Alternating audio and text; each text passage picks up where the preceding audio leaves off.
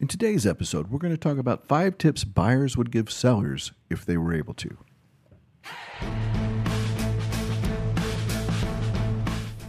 With over 50 years of real estate experience, the team at Powell Fine Homes have dedicated our careers to taking care of our clients, ensuring that they get the best possible results and service when they engage us to represent them. From first-time home buyers to multi-million-dollar home sellers, from regular sales to short sales and foreclosures, we've seen it all and educated our clients along the way. As broker owners, we have serious visibility into the Los Angeles and Ventura County real estate markets and are about to share some of what we're seeing with you right now. Get ready for the Powell Fine Homes Real Estate Show.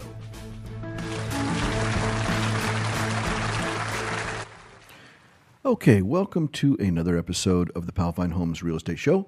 I am Richard Powell. I am your host, also a licensed California real estate broker, part of the Powell Fine Homes Group at Keller Williams Westlake Village, also known as Keller Williams Realty World Class. So, let's talk about 5 tips that buyers would give sellers if they had the opportunity. And this comes from, a long time, I'm a third generation real estate guy. So, I've seen a lot of situations with buyers going up to homes. And, some of the comments, I wish I had written them down over the years because there's been hundreds and hundreds, if not thousands at this point. And, these are probably the top 5 things that if buyers just could write a book and say, hey, sellers, read this. These are the 5 things they'd talk about. So, number 1, the curb appeal of your home is critical. And I cannot understate this at all. Seriously, as we're coming up in a car, the comments people make about houses are just... sometimes they're amazing. Sometimes they're great. Sometimes they're in horribly poor class. But as we come up, we pull it, we stop the car, we get out of the car, and we're looking at the house before we've even come up the sidewalk. It matters. So, they're forming an opinion of your house as they're pulling up in the car, as they're walking up to the door, as they walk through the door. So you have either made a favorable impression or you have lost the battle before they get through the front door. People miss this all the time, but it's so important. When we bring buyers up, we park across the street so we actually get the widest context of the house we can, and then we walk up and we go take a look at everything. So they're forming that opinion. So the things we would tell you is that colors matter. Green grass, unless it's a drought-tolerant yard, that's a different conversation altogether. But, if you have grass and it's dead, it looks really bad, people notice that, and, it's a turnoff. If you have a ton of stuff in your flower beds, they haven't been cleaned out, there's weeds growing everywhere, they notice that. If there's peeling paint on the fascia or on the walls as we're walking up, they notice that. If there's dry rot in the trim around the front door, they notice that.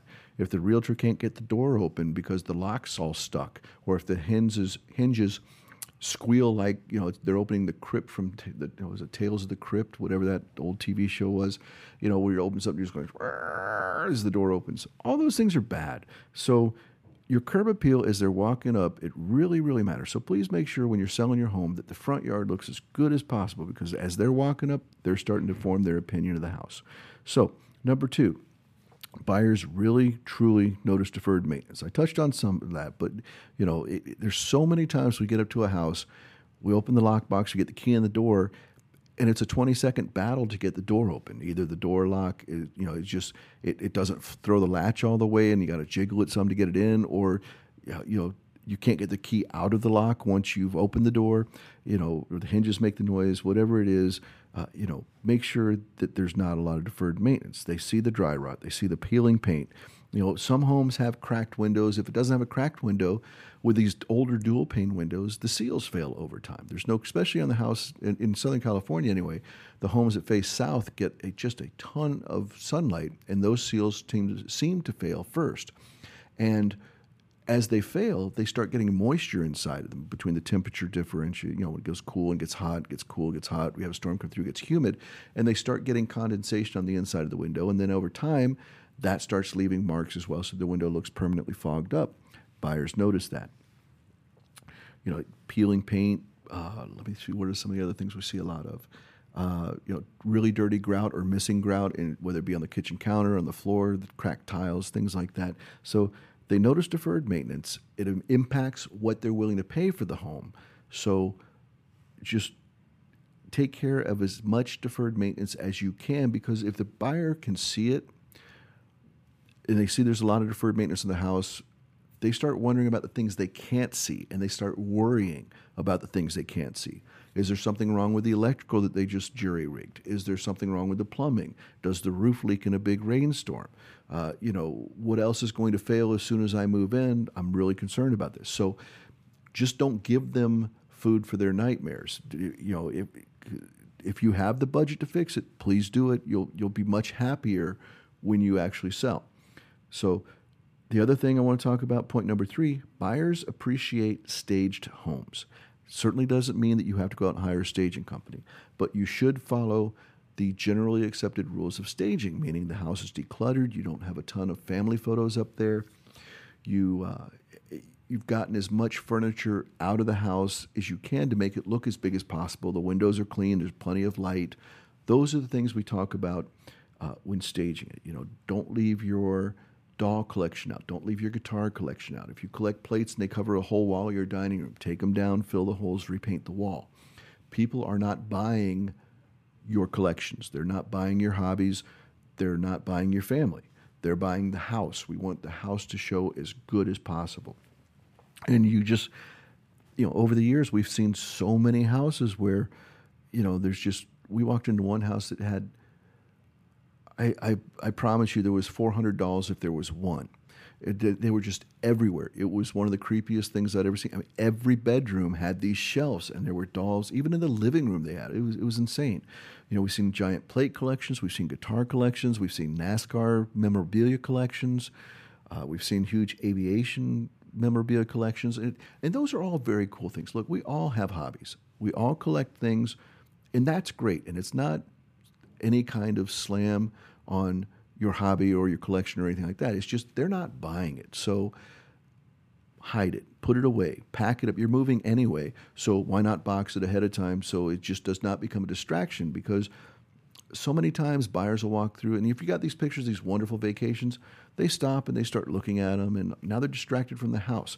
Or if you have $400, we spent the entire time talking about the $400 instead of talking about the bones of the house and whether or not it would work for our clients, because it was so distracting. The clients didn't even care about the house anymore. They didn't like the house because there were so many dolls around. There was a bunch of clown dolls, and one of the buyers actually had some kind of phobia with clowns, which the older I get, the more I realize there's a lot of people with that particular phobia. We met quite a few over the years. But anyway, I digress. Sorry about that. So stage your home, declutter it, get the personal things out of the way, make the house look as big and as bright as possible. Point number 4, and this one is a touchy one, but it's really important. Buyers can smell your pets. They really can, unless you got fish, then maybe not. But even then, if you don't take care of the aquarium, the water's, not right, you can smell that.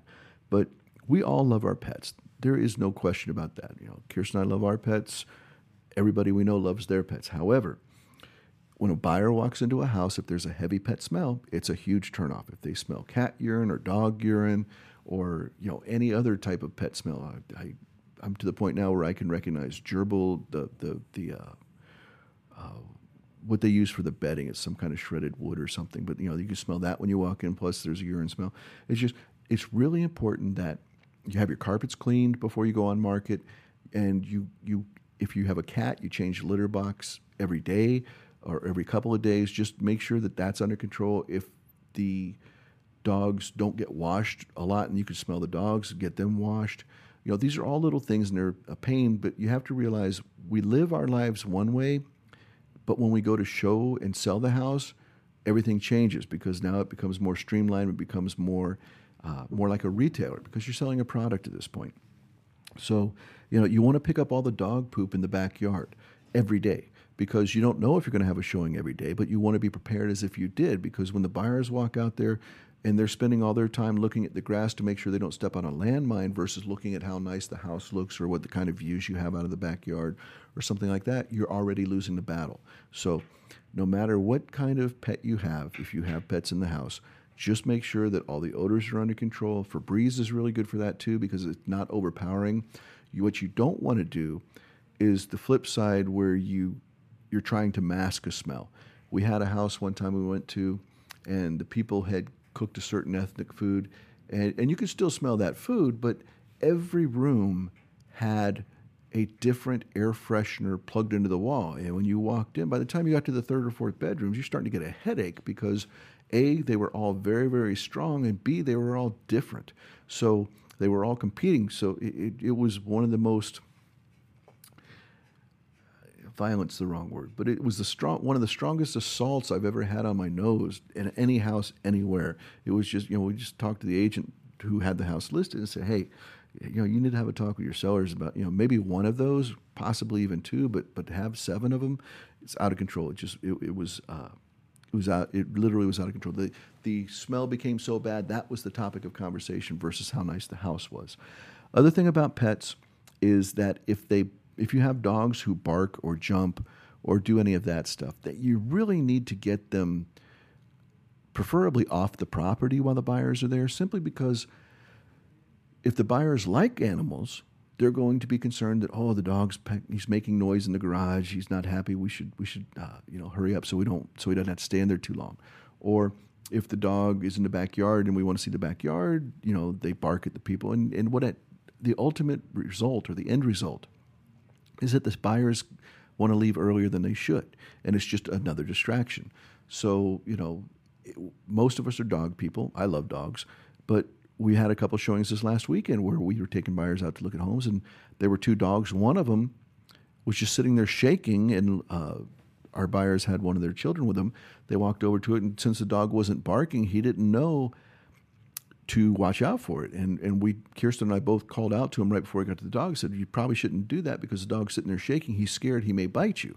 And he reached out towards the dog, and sure enough, the dog snapped at him. Didn't bite him, but it snapped at him and scared him, but the dog was scared. So that dog should have been either A, off property, or B, in a cage. And the other dog they had was barking incessantly the whole time until they brought him inside, and the poor seller had to sit there literally holding onto the collar in the dining room, keep the dog with them, and then when we moved into a different room, he'd move the dog around. So if you have the dogs, it's best to get them off property if you can, but we also know that's not always possible.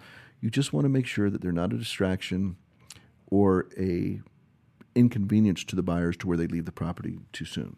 So, all right, so that's the first 4 points.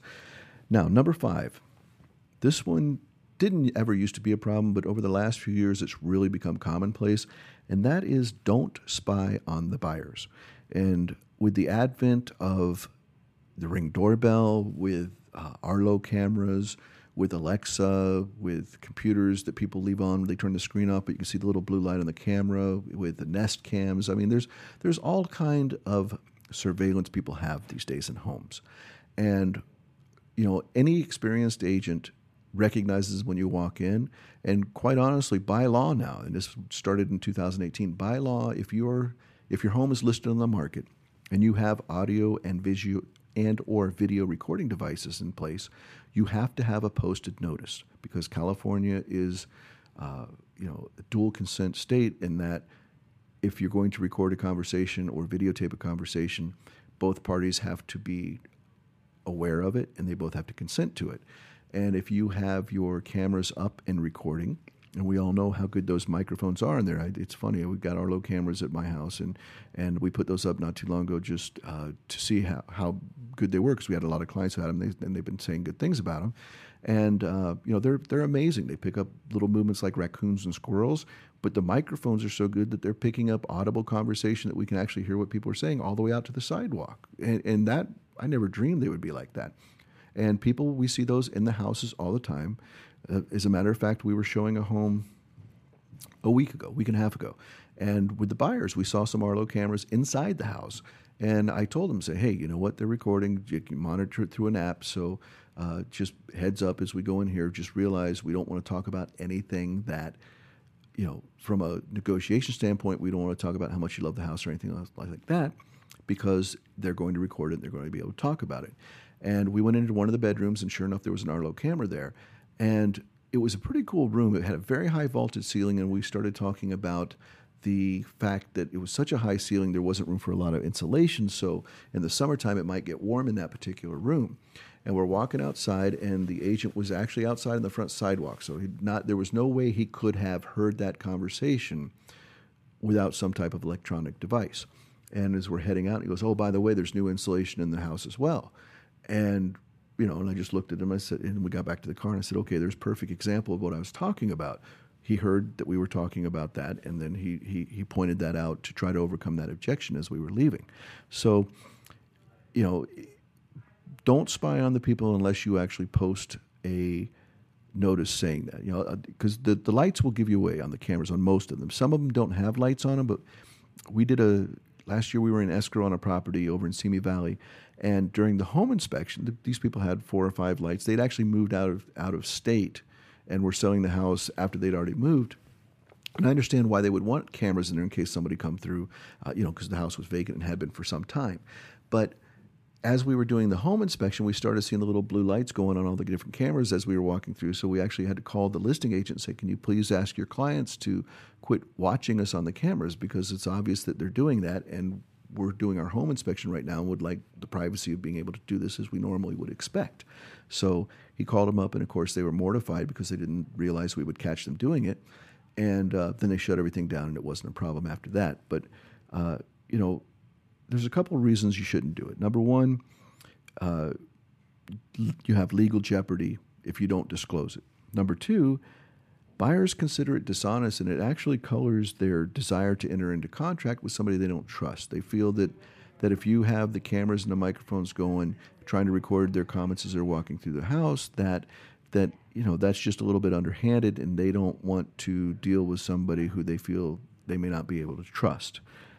So take those two things into mind if you have cameras inside the house. A lot of people have cameras outside the house. The same disclosure needs to be made. Ring doorbell is almost everywhere now. I mean, Kirsten and I see them, when we're seeing houses, whether we're showing them or calling on them for something else. They're just ubiquitous at this point. They're everywhere. But I don't know if you need to call that one out, but if you do have recording and audio devices inside the house, or if you have a huge camera system outside the house that also records audio, you definitely, just out of good faith, should disclose that with a posted notice. So those are the 5 things that buyers would tell sellers if they could. To recap, the curb appeal of your home is critical. Buyers notice deferred maintenance. Buyers appreciate staged homes. Buyers can smell your pets, and don't spy on them. So there you have it. Any other topics you want to hear about, please let us know. You're going to get our email and the phone numbers at the end. Send us a text. You can always get us through Facebook, Instagram, YouTube, and LinkedIn, Twitter, and a bunch of others that Kirsten handles that I'm not aware of. So thank you for listening. If you haven't subscribed already, please do so. We'd love to have you do that, and we will talk to you next time. Take care.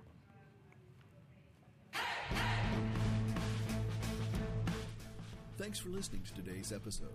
If you like what you heard or you want more info, please give us a call at 805-404-1167. Again, that's 805-404-1167, or send an email to sold@powellfinehomes.com.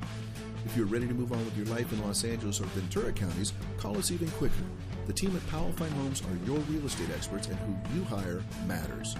You can find us on the web, on Facebook, and on Instagram every day, and you'll love the results that our proven systems and model deliver for you.